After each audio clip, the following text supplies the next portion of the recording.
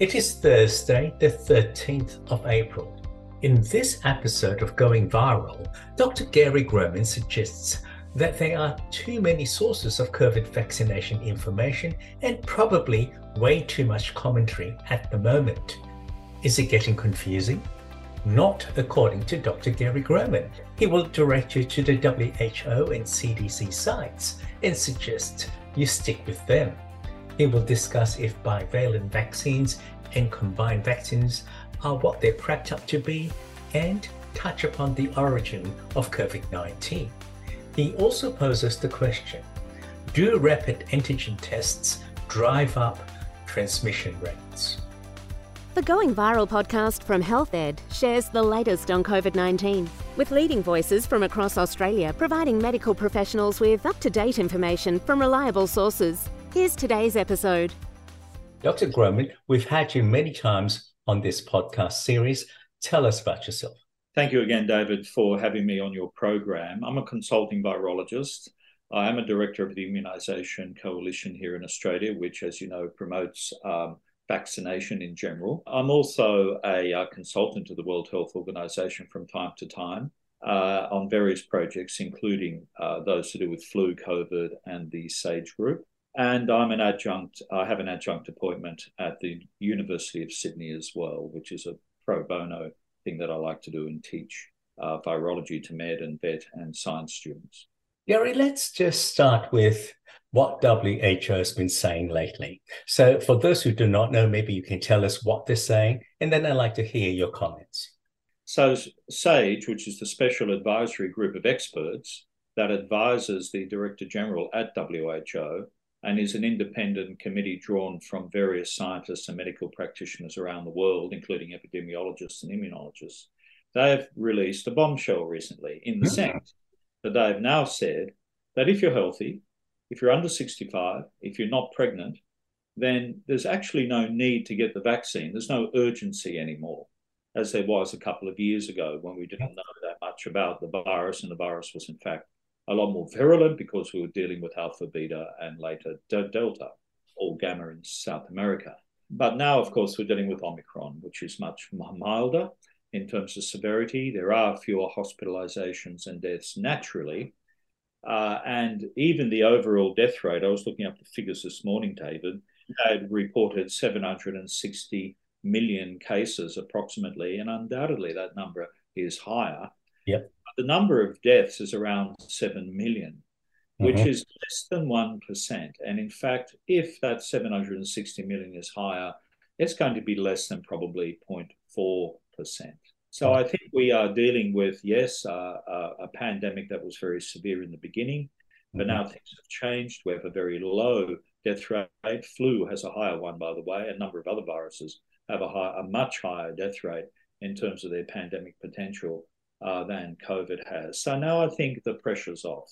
SAGE has now said, I believe quite correctly, quite sensibly, that there's no urgency to get this vaccine. It's available if you want it, of course. You can take it, you can vaccinate your children if you like, you can get yourself vaccinated. It's entirely your choice, but there's certainly no recommendation from the WHO. And even ATAGI is also not recommending it for people that are healthy, unless pregnant. It is recommended during pregnancy to protect the mother and the fetus. But even ATAGI just says consider. If you're unwell, if you're immunocompromised in some way, have any other underlying health condition or multiple underlying health conditions, or you're around about 65 and immunosenescence is starting, then obviously it makes sense to get the vaccine and to protect yourself. And the suggestion now is from most virologists every 6 months. This whole thing of 4 months, 5 months, 3 months, being concerned about the drop of antibody. Frankly, immunogenicity is not everything. And to rely entirely on immunogenicity to make a decision like that when you get vaccinated is really quite foolish in my view. 6 months would make sense. You could immunize, as we do in Australia, around about April together with influenza, and then again in September. This would give you protection for, depending on the person, somewhere between 4 and 6 months or possibly longer. And then if you wanted to travel during those times, then you would also have some protection, at least from hospitalization and death. We can't say it stops severe disease, but we can say it has a very good efficacy against hospitalization and death. So WHO have made that great statement. I think it's fantastic because as a virologist, as someone into vaccines, you vaccinate the group that has the highest burden of disease. Mm-hmm. It has the highest burden of disease. If you take all the fear out and all the panic that we started with, the highest burden of disease hasn't changed. I feel like saying hello. Is anybody listening? As some years ago, the highest burden of disease, taking away all the fear, is in those over 65 and those with several underlying health conditions.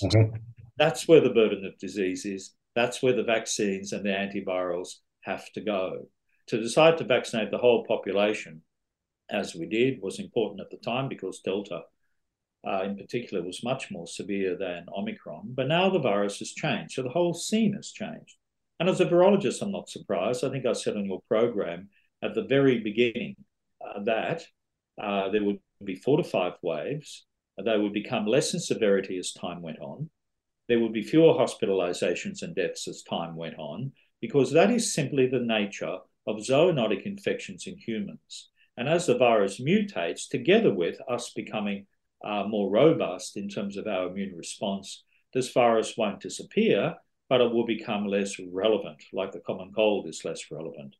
And I'm still predicting and hoping in brackets that the virus will indeed keep going down that track, not back mutate in some weird way, which is always possible but unlikely. We don't see that at all, really. It's not like flu where it's going to reassault yet again with another animal virus. This is a very unique jump from animal to human. We can speculate about origin later, but it's gone from animal to human. Clearly, bats are involved. Clearly, raccoon dogs have now been identified by the WHO, so that's another bombshell from them. It clearly shows a spillover theory rather than the lab leak theory has far more traction. So we're finally getting to the point, okay, we've got a virus from bats, it's gone to another animal, then it's gone to humans. And we can speculate as much as we like about that, but it's here. It's gone through several very important iterations. We call them alpha, beta, gamma, delta, omicron, and there have been others that have come and gone within weeks, I might add, like epsilon, for example. And there have been constant drift mutations. There's been no shift in that the virus Omicron has recombined with another bat virus like flu might. We were always concerned about flu viruses recombining, coming into humans recombining again. That's the big danger of flu, particularly bird flu and influenza from pigs. So we've seen this again and again, as we all know, from bird to pig to human with these reassortments. And then after that, we see drift. And the drift always tends towards less mutation until there's either a major mutation or there's a shift. And we're seeing something very similar with corona. I think we should worry much less about corona, focus on the people with the burden of disease, offer them the vaccine. Anybody, of course, can take the vaccine that's out there, and we have a variety to take. Ostensibly, AstraZeneca's now gone, as you know, so mRNA vaccines are available from 2 companies, and a protein vaccine is available from 1 company at this stage.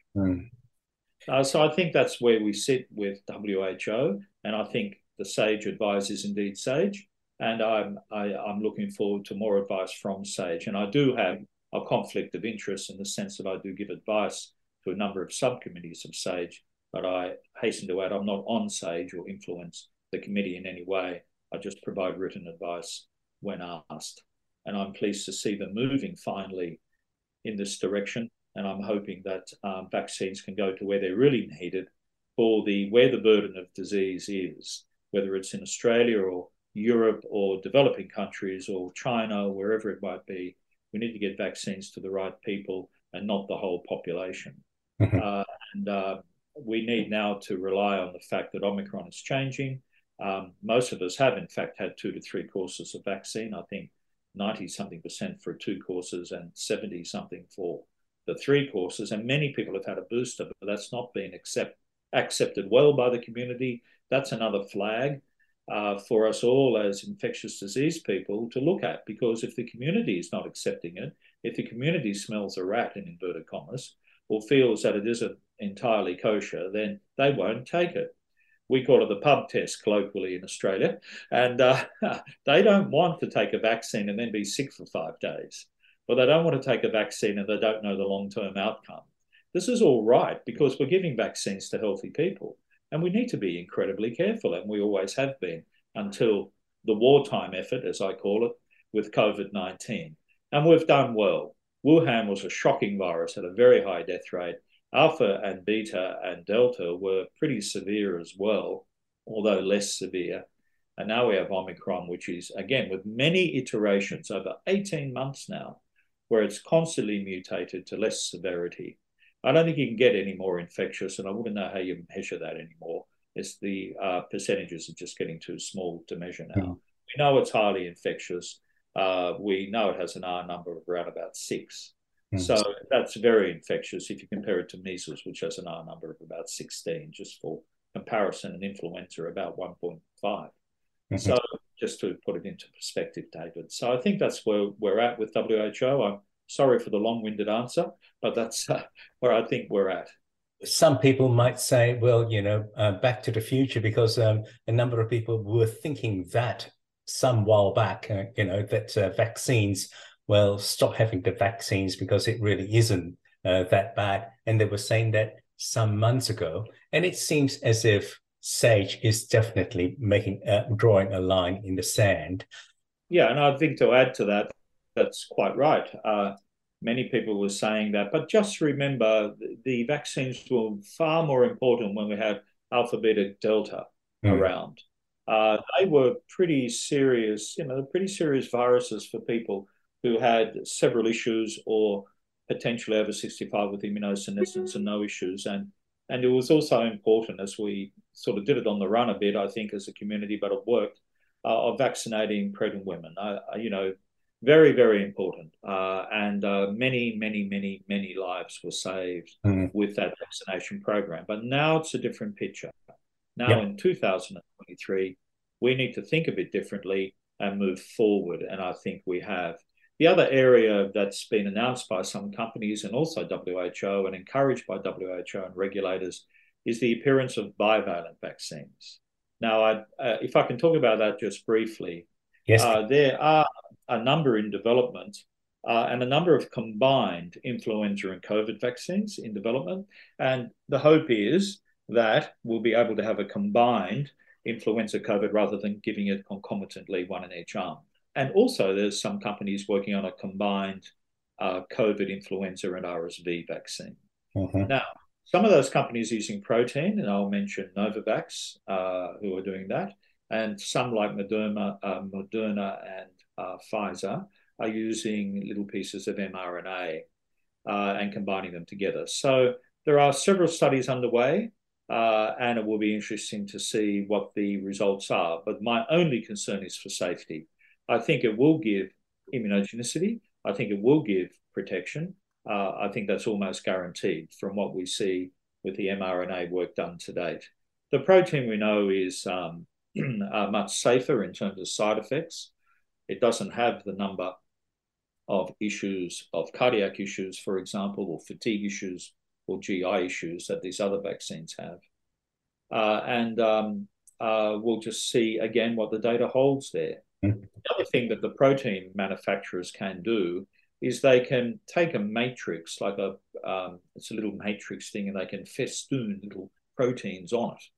And so they can put several proteins on that, which will give a better immune response. But again, this is in phase 2, 3 kind of programs. So Novavax is now conducting one in Australia, a phase 3 program, and they will be targeting subvariants, monovalent and bivalent, in adults that have been previously vaccinated with mRNA. So that'll be interesting data to see. And of course, Moderna and Pfizer are running studies as well as other companies. It's not only them around the world, but some studies from them are in phase 1, 2, or 3. And of course, there's a registration now for Pfizer and Moderna, I believe. So they are now available as bivalents. But there's a problem. It's called imprinting, original antigenic sin. And as a reminder, just because you put 2 viruses in there, and many of them have chosen the original Wuhan strain. Why, I don't know. It's disappeared. I have no idea why you want to put that in, but that's another matter. And some are targeting 2 Omicrons, but mostly they're targeting 1 Omicron, say XBB, or maybe BA5, together with either Delta, Alpha, or Beta, a previous strain. But the problem often, as we find with vaccines, that when you start combining antigens, that you get imprinting. So you get a very nice boost to your original strain, whether it's Wuhan, Alpha or Beta or Delta, and you don't get such a great response to Omicron, or it's the same as a monovalent. So we're starting to see this. So let's not get too excited about these bivalents, because I'm not sure that they do much better in terms of efficacy. And I think once real world data comes out, I doubt they'll do better at all. And that's my personal expectation from how I'm reading the data at the moment. So while I think it's an interesting step forward and we need new generation vaccines, personally, I'd rather see the emphasis on protein vaccines because of safety, and also on vaccines that will stop transmission from person to person. That's where we should put our effort. That's what vaccines traditionally do: measles, mumps, rubella, etc., etc. All our vaccines stop transmission from person to person and stop even asymptomatic disease in many, many cases. So we need a vaccine like that. These vaccines are important for those that are vulnerable and nobody else. Gary, I'm trying to hear between what you're saying, and I'm hearing the fact that we are out of the emergency situation that we once were in. We did not know very much. We had not much antivirals, and many drugs were approved for use in an emergency situation. Now that we've come off it, the drugs that were approved for emergency use, are they now still, if you like, categorized for emergency use only, or is there enough evidence now for us to actually take it out of the emergency use and put it into general use?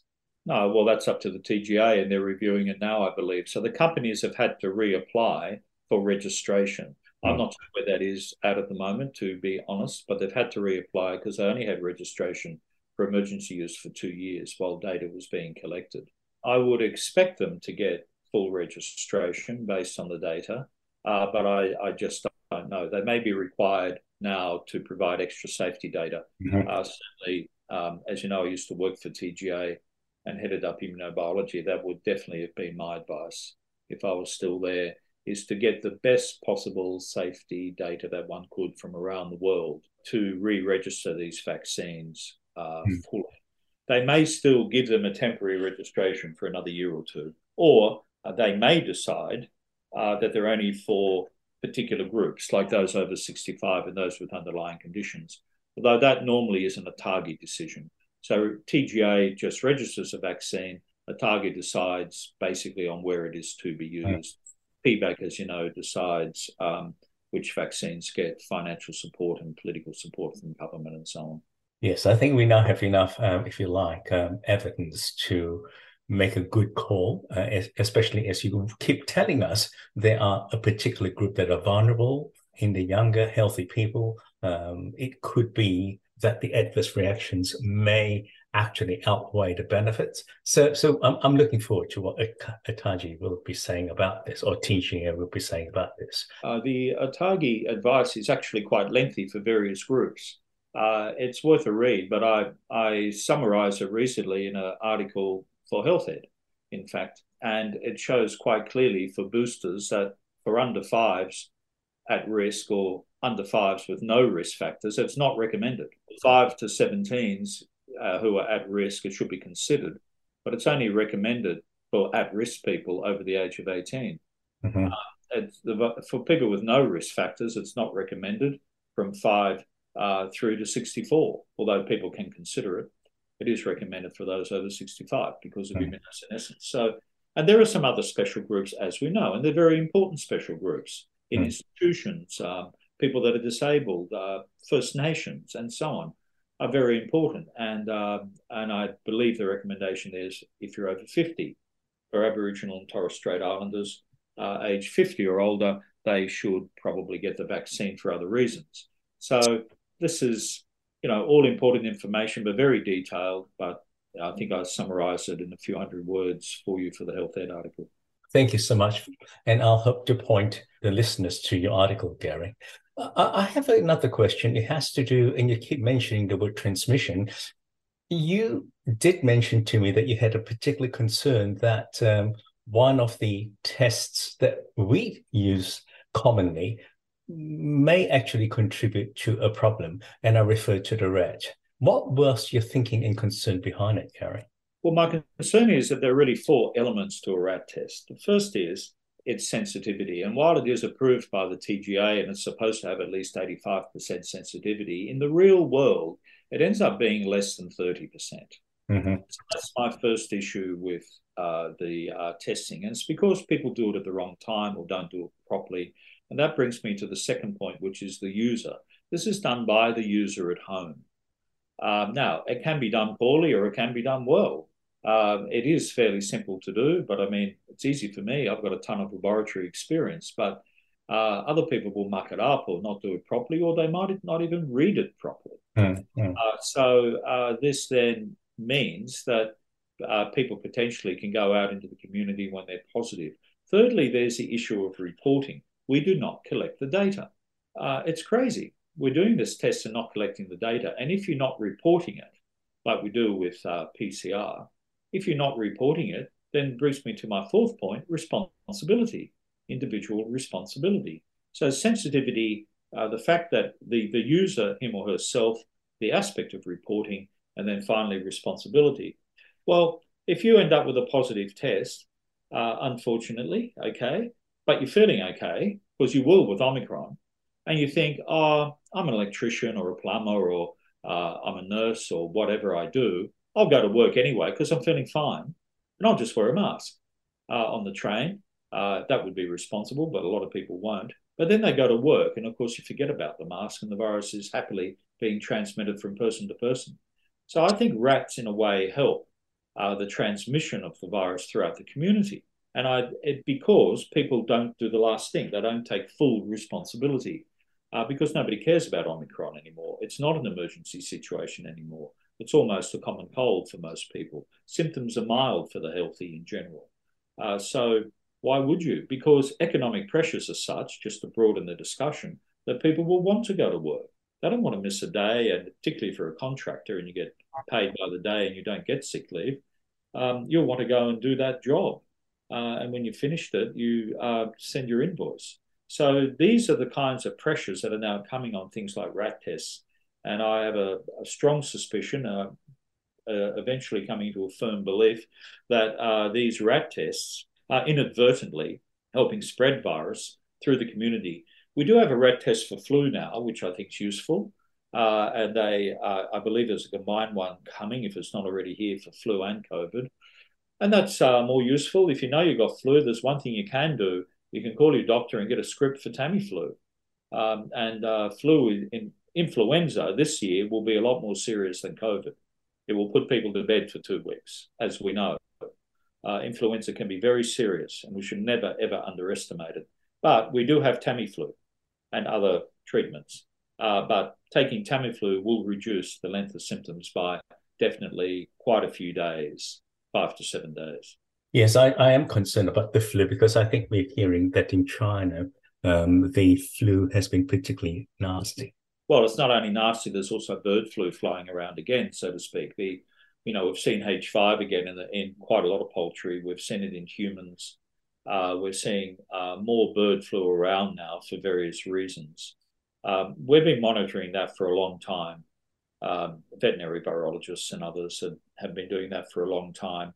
And H5N1 is always a particular concern, not because it can jump to humans easily. It can't. It will cause very, very few deaths. The problem is recombination. If it reassorts with another human flu, or if it reassorts, which is more likely with a influenza from pigs, and then goes to humans, or even horses, and then goes to humans, then we could have another potential pandemic. And I don't want to put fear out there in the community.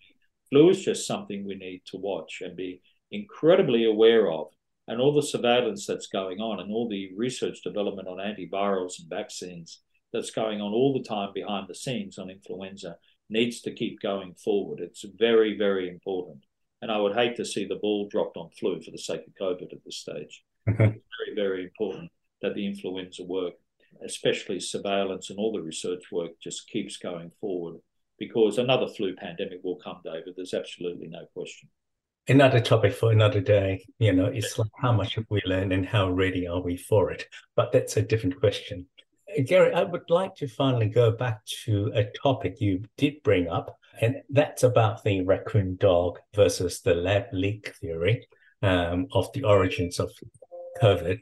Whilst it's good to hear new things happening, and I will just say this, out in the community, it already has polarized the community. So those who believe one will believe one, and the ones who believe the other will always believe the other, and each will say to the other that it's a conspiracy.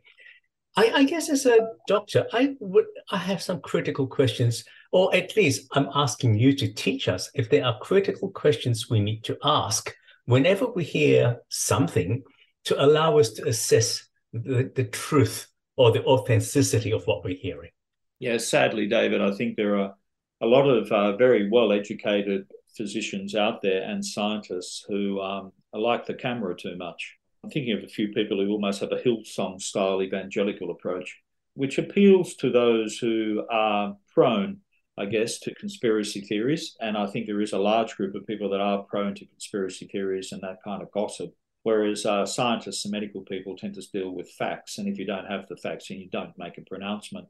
But unfortunately, many people are making pronouncements of all sorts, and they make them with a lot of authority because they do have expertise in their own right. So I'm thinking of cardiologists to start talking about infectious diseases, for example. Very important people, but it would be as silly as an infectious diseases person pronouncing all sorts of things about cardiology. So we do have a large group of well-educated, trusted people out there who are making all sorts of pronouncements. So it's very, very important as a scientist or medical person to take away your own bias. First thing. And it's challenging, but you have to remove any biases you have to give the best advice you can to those that are asking for it. But when it comes to some of the pronouncements out there, we saw much ado about nothing when it came to hydrochloroquine. We saw much ado about nothing when it came to ivermectin, now completely debunked, for example. There were other wonderful things about that too. Other systems or alternative systems that were also debunked now. It took a while, but we finally got there. But it got a lot of traction from a lot of people, from media personalities through to film stars, through to doctors and nurses and all sorts of people talking about it, that a large group of our social community through social media started to believe in it. And that's really unfortunate because they don't actually deal with the facts. When we came to the lab leak theory, that was another one. Yes, all this anecdotal information was brought forward about a lab leak, and on it went and on it went and on it went. But virologists know if you're dealing with a facility like they have in Wuhan, which we happen to know well as virologists, we send our students there, we've been there, we've looked at it, we know it's high tech, unbelievably well controlled. The probability of something escaping from that, almost zero. Were they doing gain-of-function studies? Yes. Were they doing coronaviruses in bats? Yes. Were they dealing with other coronaviruses? Yes. Most labs are. Labs around the world are doing the same thing, although gain-of-function is not permitted in certain countries like the US. So, yes, they were doing all that, but it's most likely that we know it's a bat virus. That's where it originated. We know it went to another animal. We know it's easily transmitted, as it is now, to hamsters and cats and rats and mice, monkeys. We know from the genetic databases, which are extensive, out of 14 million genes reported in various databases, clearly show the raccoon dog genes, clearly show civet cats, clearly show other animal genes. Something has happened between the bat and the human, which is often the case. It goes from its original source to another animal and then to human. And we know we have a link in terms of going from wet markets to a human being. This is almost certainly the way it happened. I can tell you prior to the pandemic, in the first half of 2019, there was a huge increase in so-called flu cases, although never investigated, almost certainly coronavirus. In late summer or the fall of 2019 in China, so it's September for us, we see satellite imagery of hospitals just being inundated, right? Then we see in October, November, December, all sorts of things happened in terms of the World Military Games there in China, people coming down with it. Finally, got recognized on November 17, a 55-year-old person in Hubei comes down with a serious presumptive flu, ended up being COVID-19, a new virus. Somebody finally investigated it. And then more patients were found and more patients. And then we realized we had a pandemic at the end of 2019. And it started to spread in 2020 and around it went. We had evidence for over a year with this virus. It wasn't a lab leak that suddenly happened in October or something. And we've got animal traces from some of those previous samples. And yes, China can be criticized for not providing all the data and providing 100% access to information and so on and so forth. But you have to set all that aside. This is almost certainly, nobody can talk about 100%, but almost certainly going from bat to an animal to human, because that's the way pandemics occur. That's the way they occur. And then for a short while, like a year, exactly what happened in 2019 in China, these viruses circulate until they gain traction in the human population, because they need to adapt themselves there to get the right receptor sites so that can infect humans. And then they go human to human. It takes time. Every pandemic works the same way. One could say, look, that's also a very good theory. I have a question. What would constitute a smoking gun? The smoking gun, if you like. For example, would, say, if it came from, say, the raccoon dogs, could random samples of wild raccoon dogs in the countryside, to see if they've been carrying around various, if you like, antibodies to the virus, which tells us that it's been definitely circulating in them for a while, and clearly they are the source. What could be a smoking gun for the animal transmission, the zoonotic transmission, and what could be a smoking gun for, say, the lab leak? So, as a listener, we need to be able to ask the speaker some important questions about that critical thing that we still don't have. But what is that critical thing that we need to be thinking about? Yeah, nice question. So the smoking gun in terms of the markets spillover, yes, you could look at antibodies in animals, which they've done and they've found it. Yes, you could take samples from animals, which they've done and they've found SARS. But the better smoking gun is genetics. Mm. Our genetic databases show genes from these animals. So it's not only bat, I know I've got raccoon dogs, a number of other animals as well. So it seems quite clear with the genetic evidence alone, let alone what's going on in animals, that raccoon dog is one of the intermediates, and there might be others. But there's always an intermediate. It's very rare that it would go from a bat to human. The lab leak theory, the smoking gun there, would be a telltale sign, again, from a genetic point of view, of a construct that you've made in the lab and you've put in that gene, or a significant deletion in some way. Genetics tells you a tremendous amount. Mm. And I haven't found that smoking gun. Everybody's been looking for it in various databases. I haven't found it. Mm. So I'm not sure, but you can't eliminate it. You can't eliminate it. But at the moment, you would have to say your null hypothesis would have to be what normally happens, a spillover. And you have to go for that rather than getting too sidetracked until the evidence actually arises that this virus has been constructed by humans, and you would see telltale signs genetically. Gary, to conclude what you've been telling us, because there's been so much information, today I've just been going to walk away having a more critical mind, or a mind that's thinking more critically about various issues. The first is to understand clearly what the various recommendations are for immunization boosters. The second is to question whether the new generation of vaccines coming out, just because it's bivalent or mRNA, with multiple viruses in it. Is it necessarily a good or bad thing? We don't know. Or is it working? I have no idea. Does it have side effects? I think you've put those questions in my mind to ask. The third thing that you got us thinking about is it's about depending too much on tests that we do at home and whether it's actually harmful or helpful. And the last thing you left us with is to really go back to the basics, which is now using a genetic lens to look at the origins of the SARS virus rather than various pronouncements from people without firm genetic evidence. Is that a fair summary? No, that's a fair summary, David. And I couldn't help thinking we must keep emphasizing facts. You know, as a medical community, you have to keep dealing with the facts and emphasizing the facts rather than the sideshow. There's a tremendous sideshow here through social media and various organizations, which is a pity.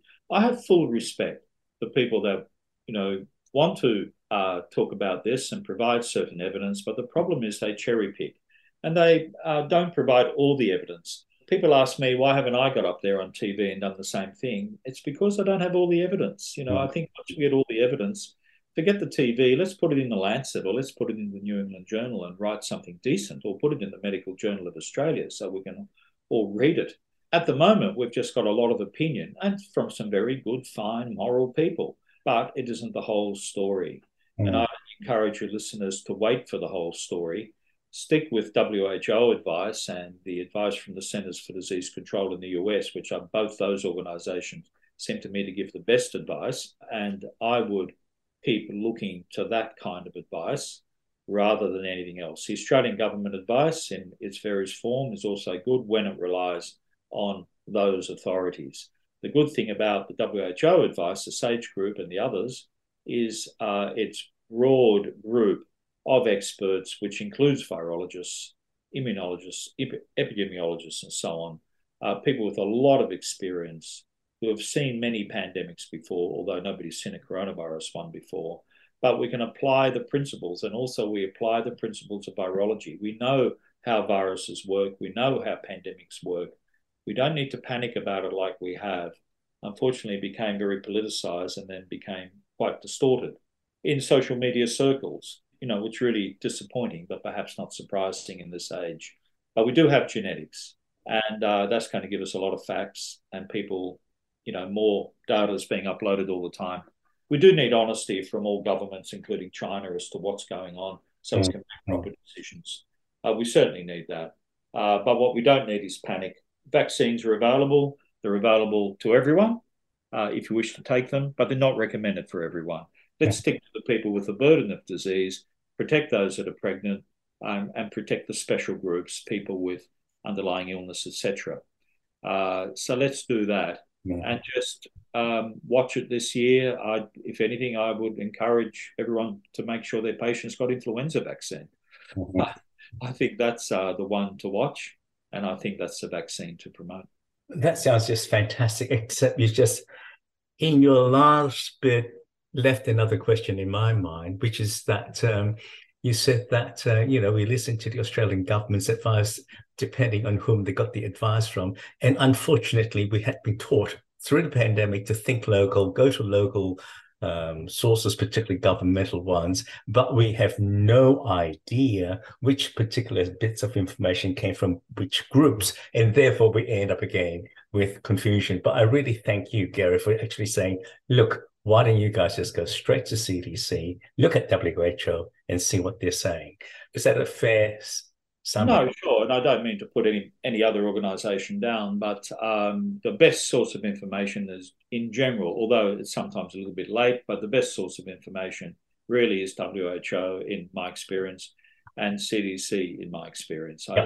They're the people that really try to get the messages out that are accurate, and the CDC tries to get it out very, very quickly. And that's where I personally always start there. In fact, I start there every morning. Once again, Gary, I've really enjoyed this conversation with you. It's wonderful. Okay, I look forward to another one in the future, David. Thank you again. Just a quick reminder as we wrap up to encourage you to register for the next webcasts, where you can always catch a high-quality lineup of speakers and topics that Health Ed has put together for you. Health Ed webcasts are carefully created to provide high-quality video and audio so that you have the best possible learning experience. It's free, you get CPD points, and it's all delivered directly to the digital device of your choice, wherever you choose to be. Register now at healthed.com.au. You can claim RACGP CPD points for listening to this podcast using the self-claim option. Log into your account on the RACGP website, go to the CPD section and click on self-claim.